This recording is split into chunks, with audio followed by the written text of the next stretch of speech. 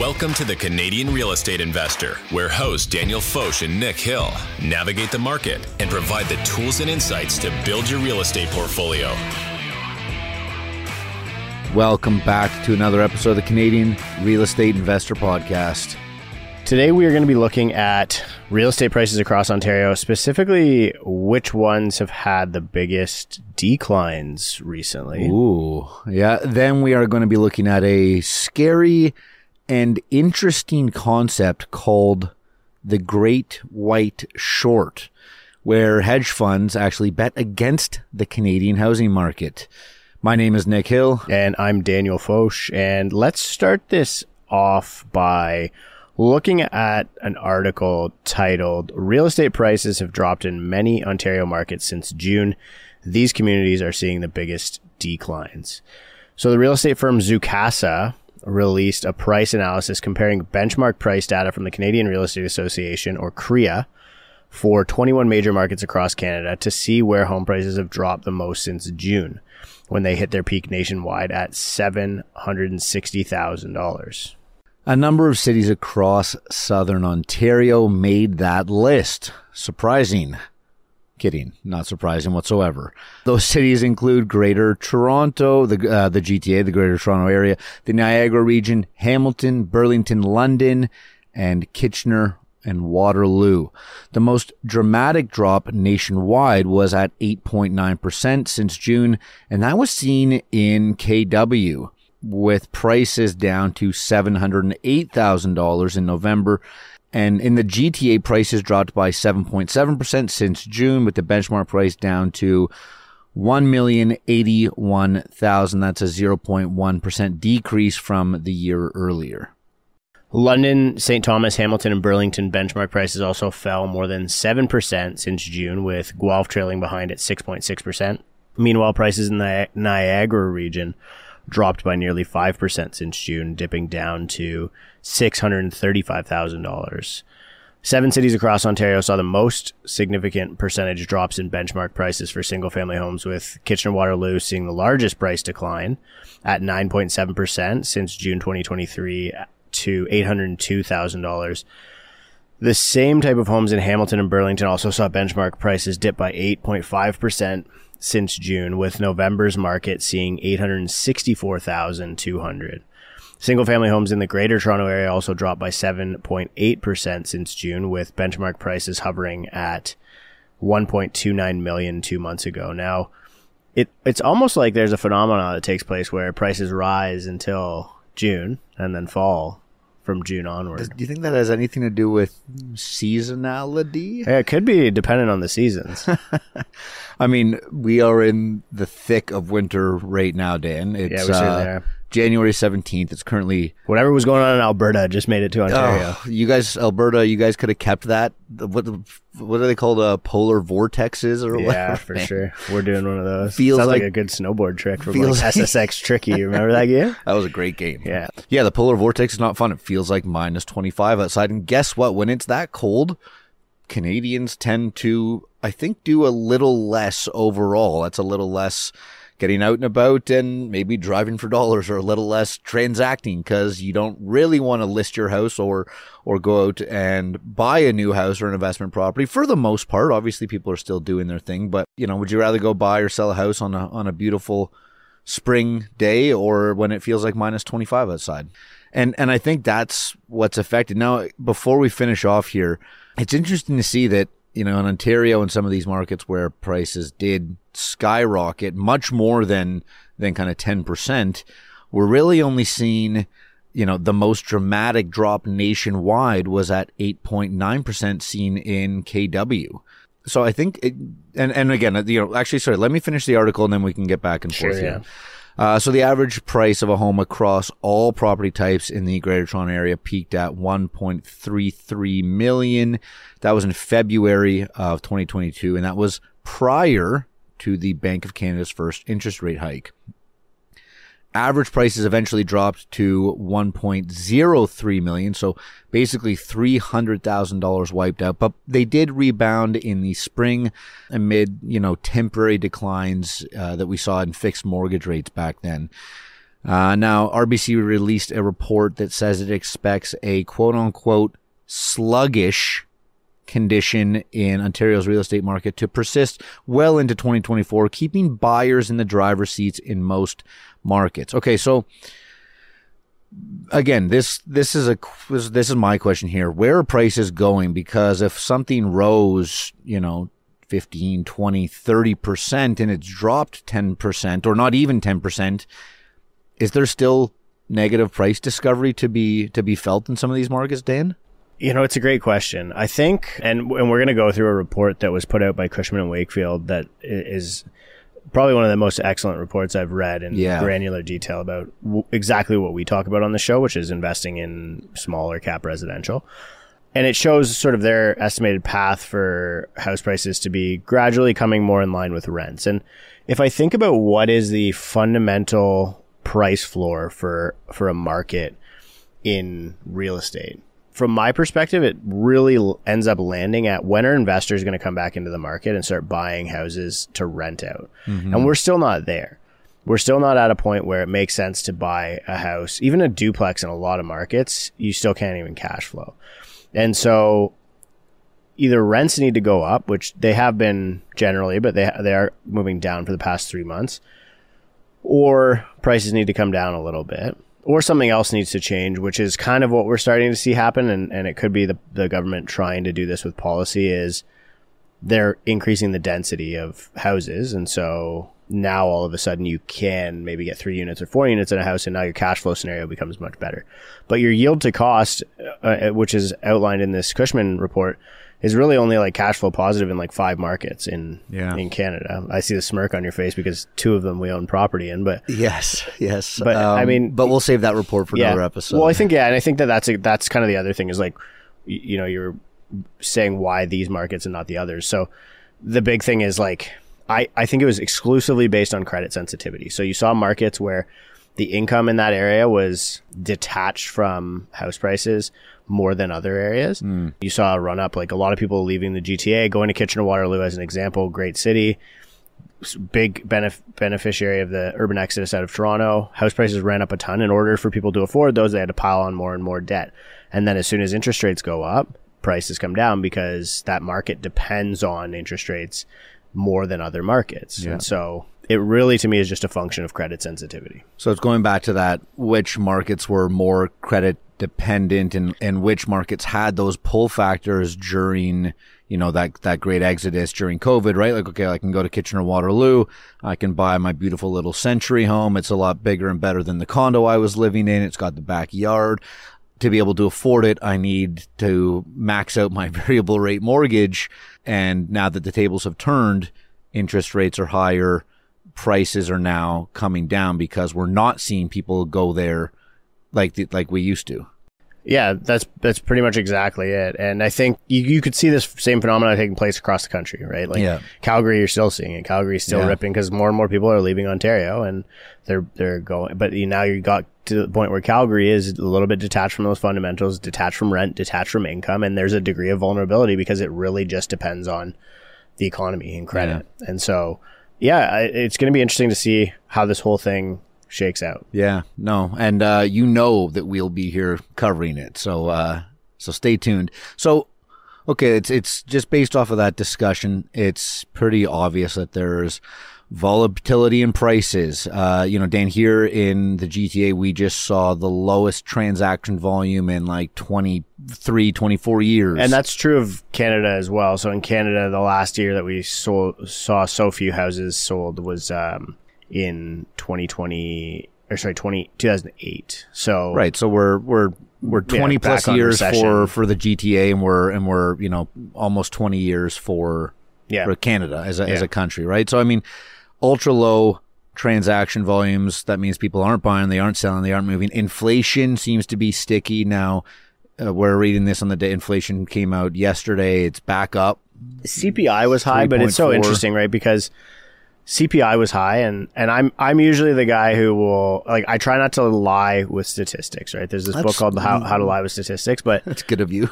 Yeah, if I'm going to use, like, the whole time I've been saying when everybody else was cheering on that CPI was coming down, I said core has not come down, but core has come down now and CPI is high. And so the Bank of Canada, we know, looks a lot more at core inflation than any other type of inflation. And core is less sticky than the other components. I posted an article that said that there was this talk at the Canada Club from a couple of economists or Canadian Club at the Fairmont with a couple of economists, and it was regarding the Bank of Canada, and a lot of people were saying rate hikes could still be on the table. That's where we're at with inflation.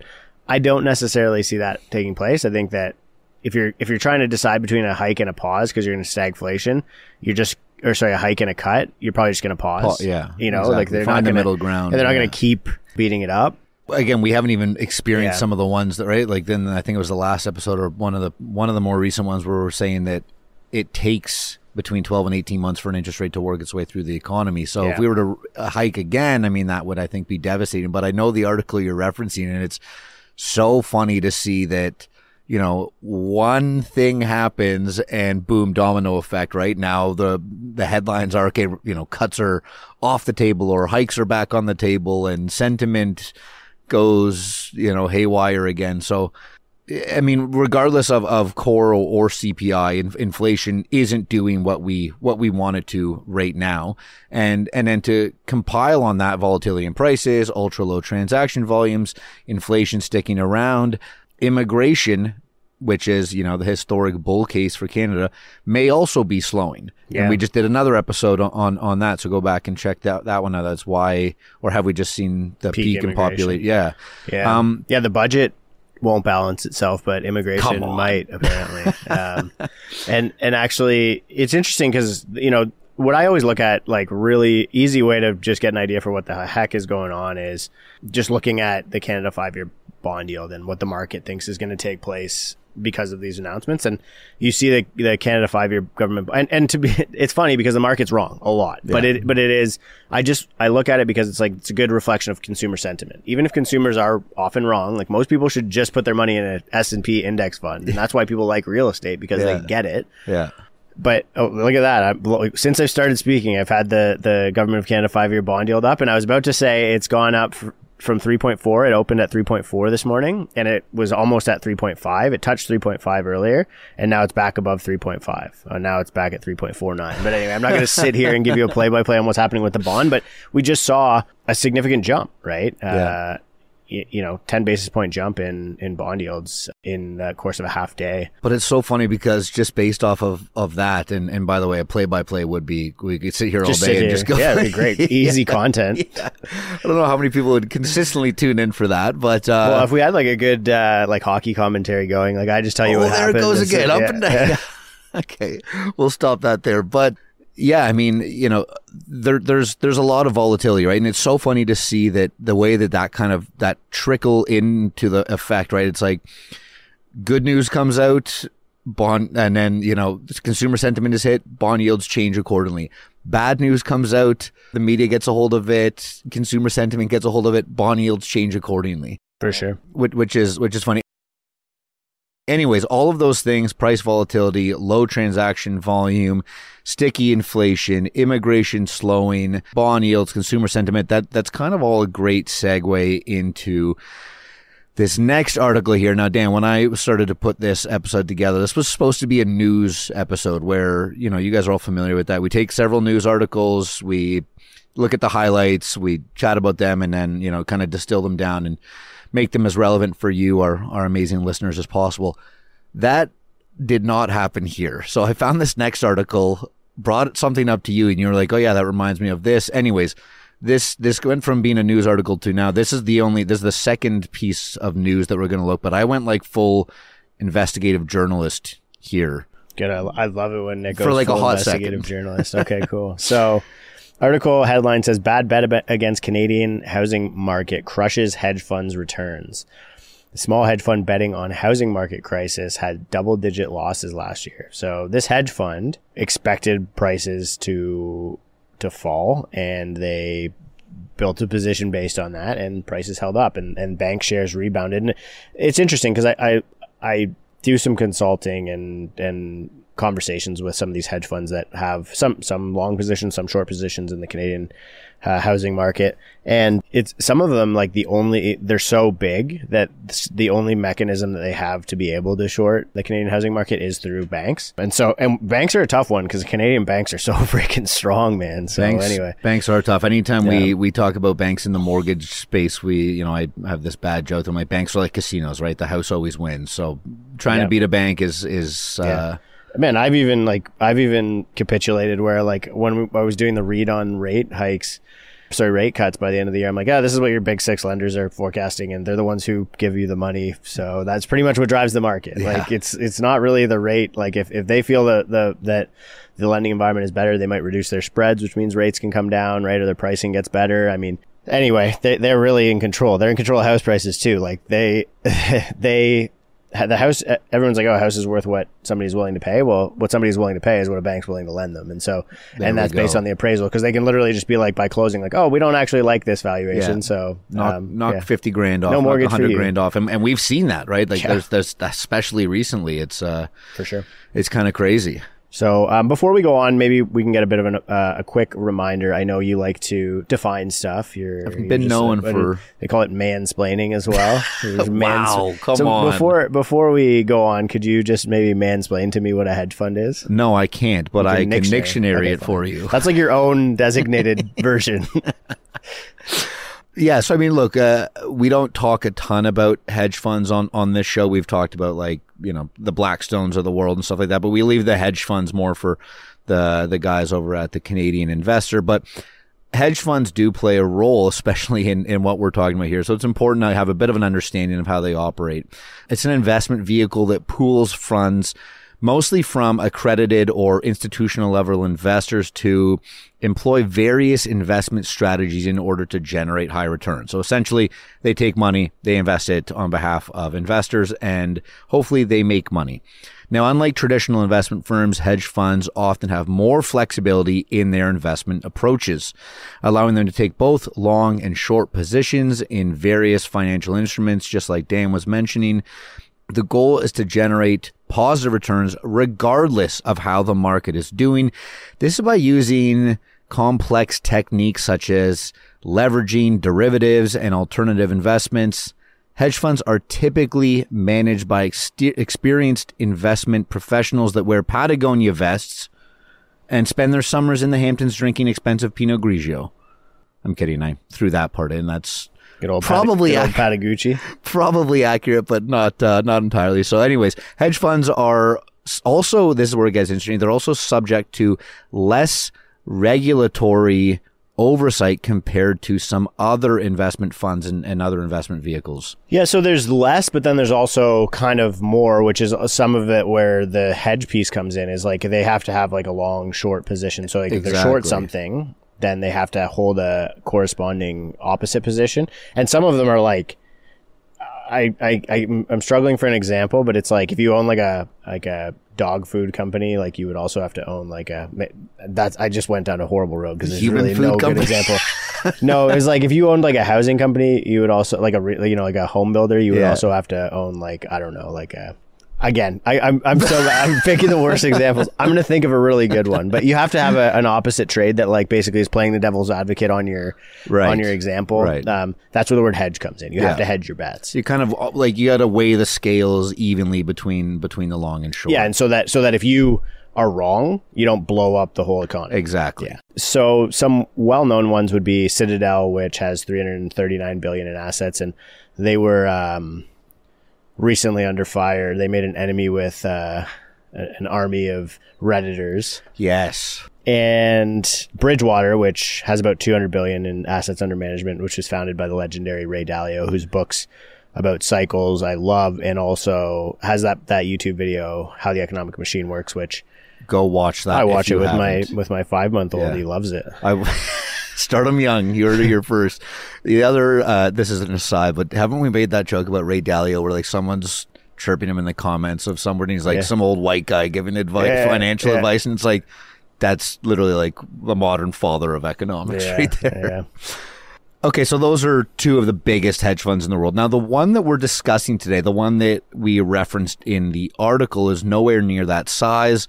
It's called Spartan Fund Management. It currently manages over $1 billion. Very for their militant clients. names, like Yeah. Spartan, Citadel, Viking, Bridgewater, even. It's just like, yeah, like it's Bridgewater almost is like pretty. yeah, that's like water that's under like the tame bridge, for you it. know? But yeah, the other ones are like, don't mess with us. Seriously.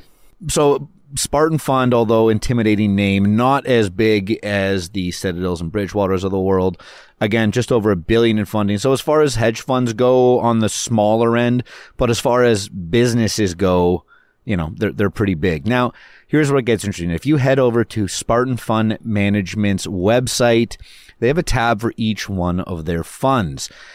Now, Dan, can you read me the first fund's name and description, please? So the first one is BB Fund, in brackets BB? Canada. Yeah, BB Fund, Canada LP. It's a multi-manager, multi-strategy. It aims to provide unit holders with long-term capital appreciation through exposure, a diversified portfolio of investment managers managing niche strategies, and a bunch of other buzzwords. Target low correlation to the S&P 500 and high risk-adjusted returns.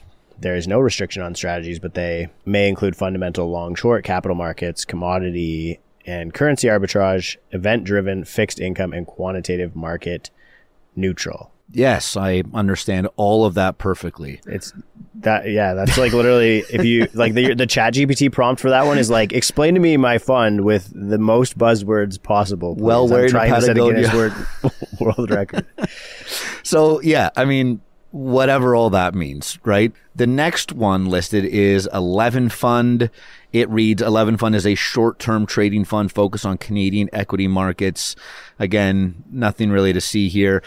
Now, let's move on to the third and final one. This is where... I got some Latin buzzwords going on. This is where it here. starts to get good. Yeah, well, actually, oh man, that was a missed opportunity. I did not, unless you know this one off by heart, the Libertas Real Asset Opportunities Fund.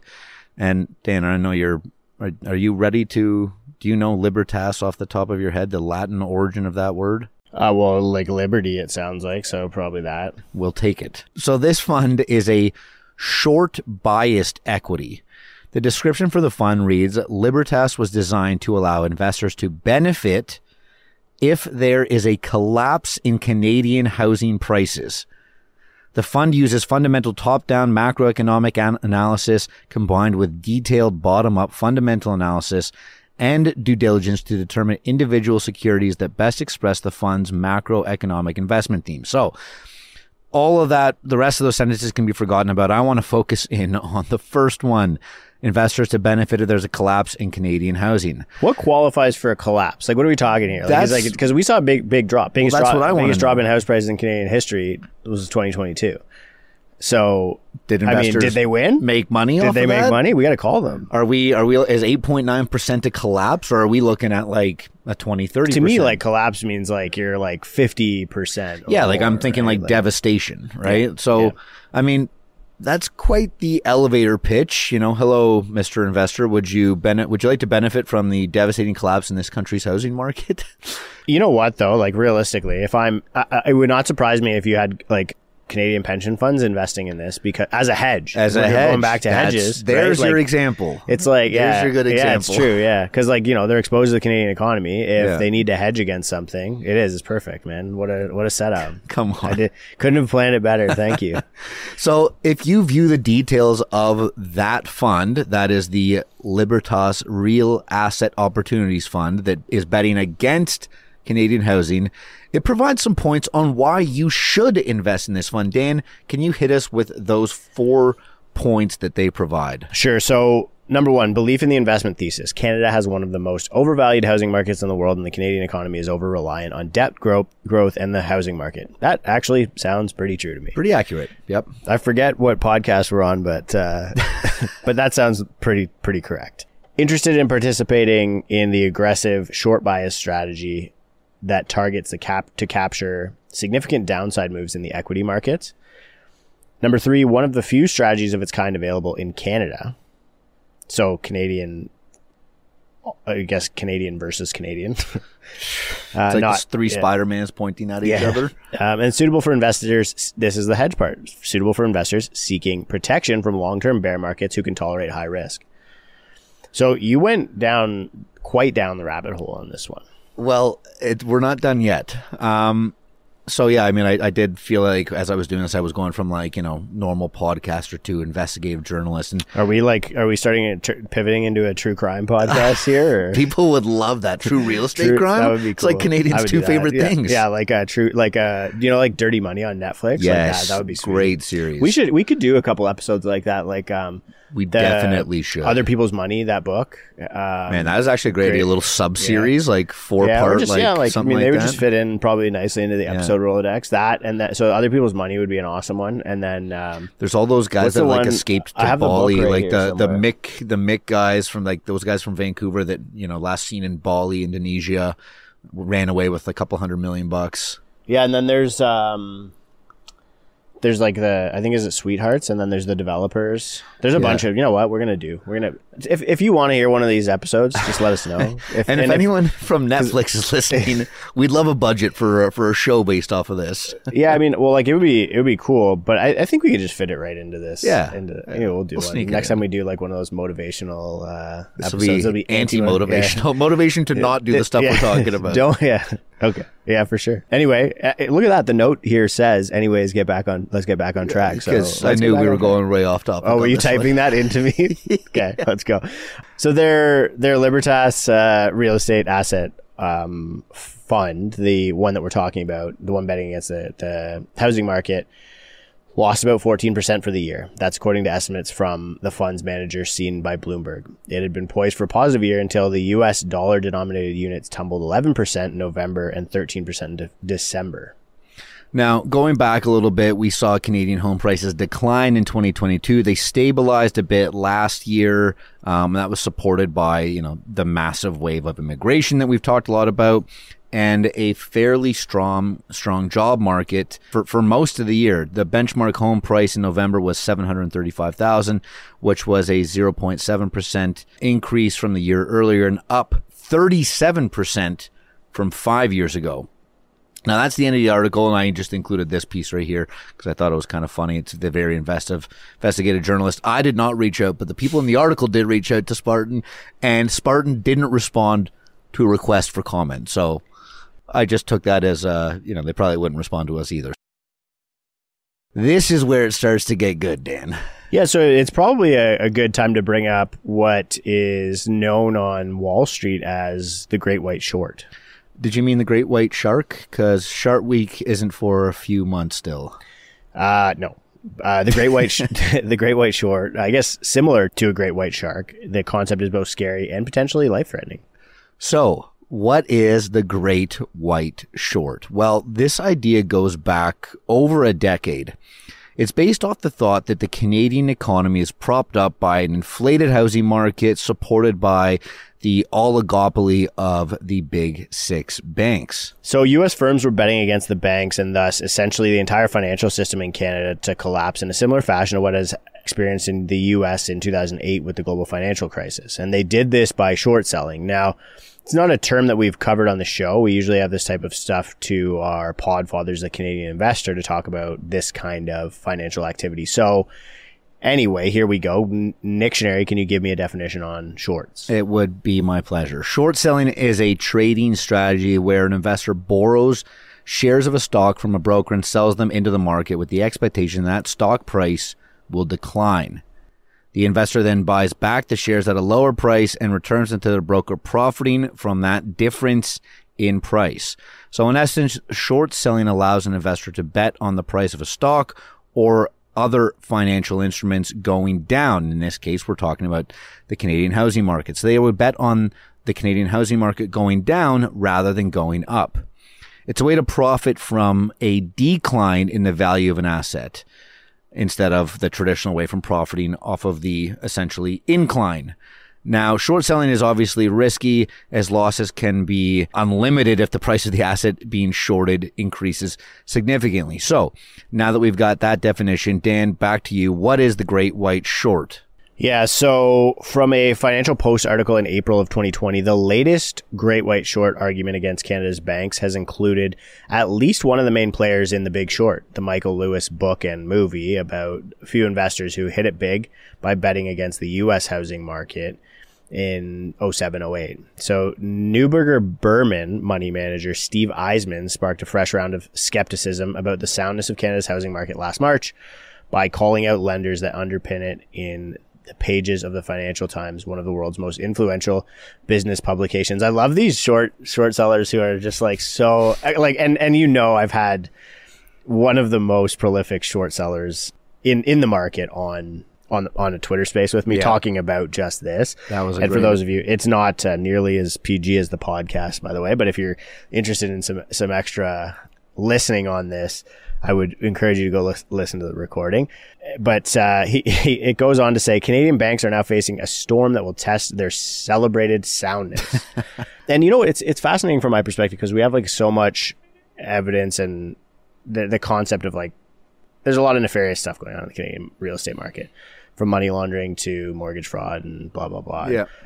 The US, like, people get punished for that. And so it's easy to be like, this is going to collapse because these guys are doing bad stuff. But it's like, these guys have been doing that for a while, guys. Yeah, so here it's like, I don't know, like, and I really think that the realtor lawsuit, the class action lawsuit against realtors right now is going to be a very, very big test of the justice system in Canada versus the US. But I digress. A number of factors kept the Canadian housing disaster at bay, such as stricter regulation, low interest and unemployment rates, and strong population growth. So the banks also enjoy the backing of the Canadian government via mortgage default insurance through CMHC, the Canada Mortgage and Housing Corporation.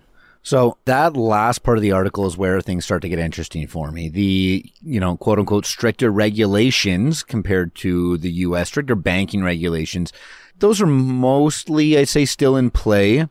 However, what has changed since that article came out in 2020 is that we don't have low interest rates anymore.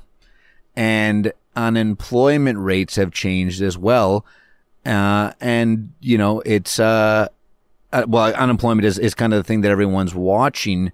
Dan, remember the HOPE acronym? We brought it up several times in the show. The E stands for the the employment part. That's the last one in the HOPE acronym. Can you just give a quick reminder, quick definition, or a quick mansplain, whatever you prefer, as to what HOPE means in the economic sense? Yeah, well, we call it Dan-splaining too. The HOPE acronym stands for Housing Orders, Profits, and Employment. So the idea would be that this is the order in which things respond to interest rate increases or decreases. So if interest rates decrease, housing will be the first thing to ramp up in a recovery.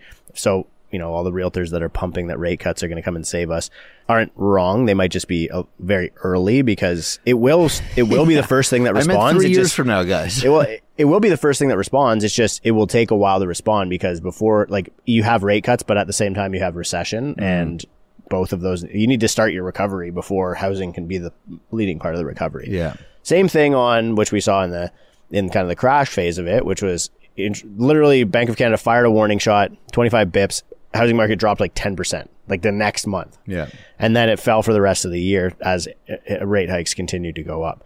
So housing dropped first because it's the most credit sensitive product that's attached to consumers. Then you see orders, which is people ordering stuff, ordering lumber, building houses, ordering whatever. Amazon packages. Yeah, furniture, because they don't have equity in their houses anymore. Then you see profits because companies suffer as a result of decreased revenue, which increases top line, increases or decreases the bottom line. And then employment because they have less money, they hire less people, and they have to lay people off and unemployment rises. So each that's one an of those explanation of your HOPE acronym. Appreciate it as always. Now, and each one of those, that HOPE, imagine like a big circle around each one of those, kind of like looping back and forth. And that's the cycle, right? Like each one of those things, it takes a while for that to happen. Remember, the economy is a very large, slow moving machine. Now, if we look at that HOPE acronym and apply it to this article and this concept, that article 3-4 years ago now was written at a very different time. So it's kind of interesting to reanalyze this and say, well, the hedge funds that are betting against the Canadian housing market, how will that play out now in this different world? Yes, we still have the regulations. Yes, the government backed banks and CMHC and all that stuff. Yes, the population is still growing, even though we may have already kind of seen the peak of immigration. But again, now we've got that stickier inflation. We've got higher interest rates. We've got lower transaction volume. So what if employment goes south, which again is kind of what everyone's waiting for? What if rates stay higher for longer, as we're seeing a lot of people predict?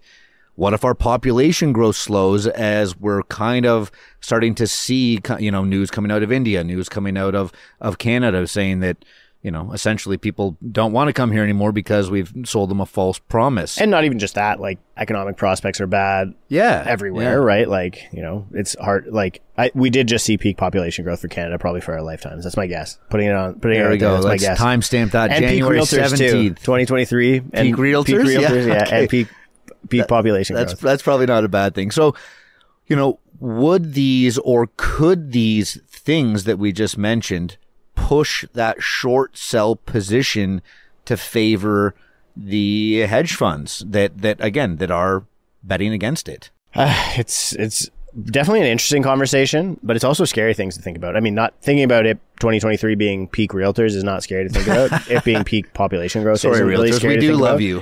But like, do all of these fundamentals, could all of these fundamentals kind of unwind at the same time? Like, were they right that there was some underlying factor that could actually completely break the Canadian economy, rather than just like it, be a correction? It's like we're fully toast. There's correction and global collapse. financial crisis that and I don't necessarily think that. I think that we might be able to salvage our way out of this. Probably the longer term consequences is that you see this continued decline in GDP per capita, which is just reduction in quality of life for Canadians, and then it just ends up being like it's not the Canada that it always was. It's not the Canada it used to be. Yeah, I do feel like such a boomer saying that. But I mean, like, economically, like on paper. No, I hear you. So interesting and scary things to think about for sure. Yeah. Also, I should mention, again, it came up in conversation, as it has dozens of times probably over the past few years. The Big Short is such a good movie, one that we've brought up a ton, and they do a much better job at explaining the role of hedge funds, short selling, and they do it all in the context of real estate. So if you want to see the likes of Steve Carell and Ryan Gosling doing their thing on the silver screen, or Margot Robbie explaining investment terms in a bubble bath, don't listen to Dan and I go watch so random. Like, if you really think about it. Yeah, it is kind of hard to compete with that, I think. Anyway, let's wrap it up there before we get carried away. If you want to get more connected with the community of real estate investors, make sure you go check out our meetups second Tuesday of every month in 15 cities across Canada. Link in the show notes. If you need a better accountability system and want to learn more in a more in-depth setting, go to realist.ca, link in the show notes, and we'd love to have you as part of our education community. I think that's everything for today. See you next time. The Canadian Real Estate Investor Podcast is for entertainment purposes only, and it is not financial advice. Nick Hill is a mortgage agent with Premier Mortgage Center and a partner in the G&H Mortgage Group. License number 10317, agent license M21004037. Daniel Foch is a real estate broker licensed with Rare Real Estate, a member of the Canadian Real Estate Association, the Toronto Real Estate Board, and the Ontario Real Estate Association.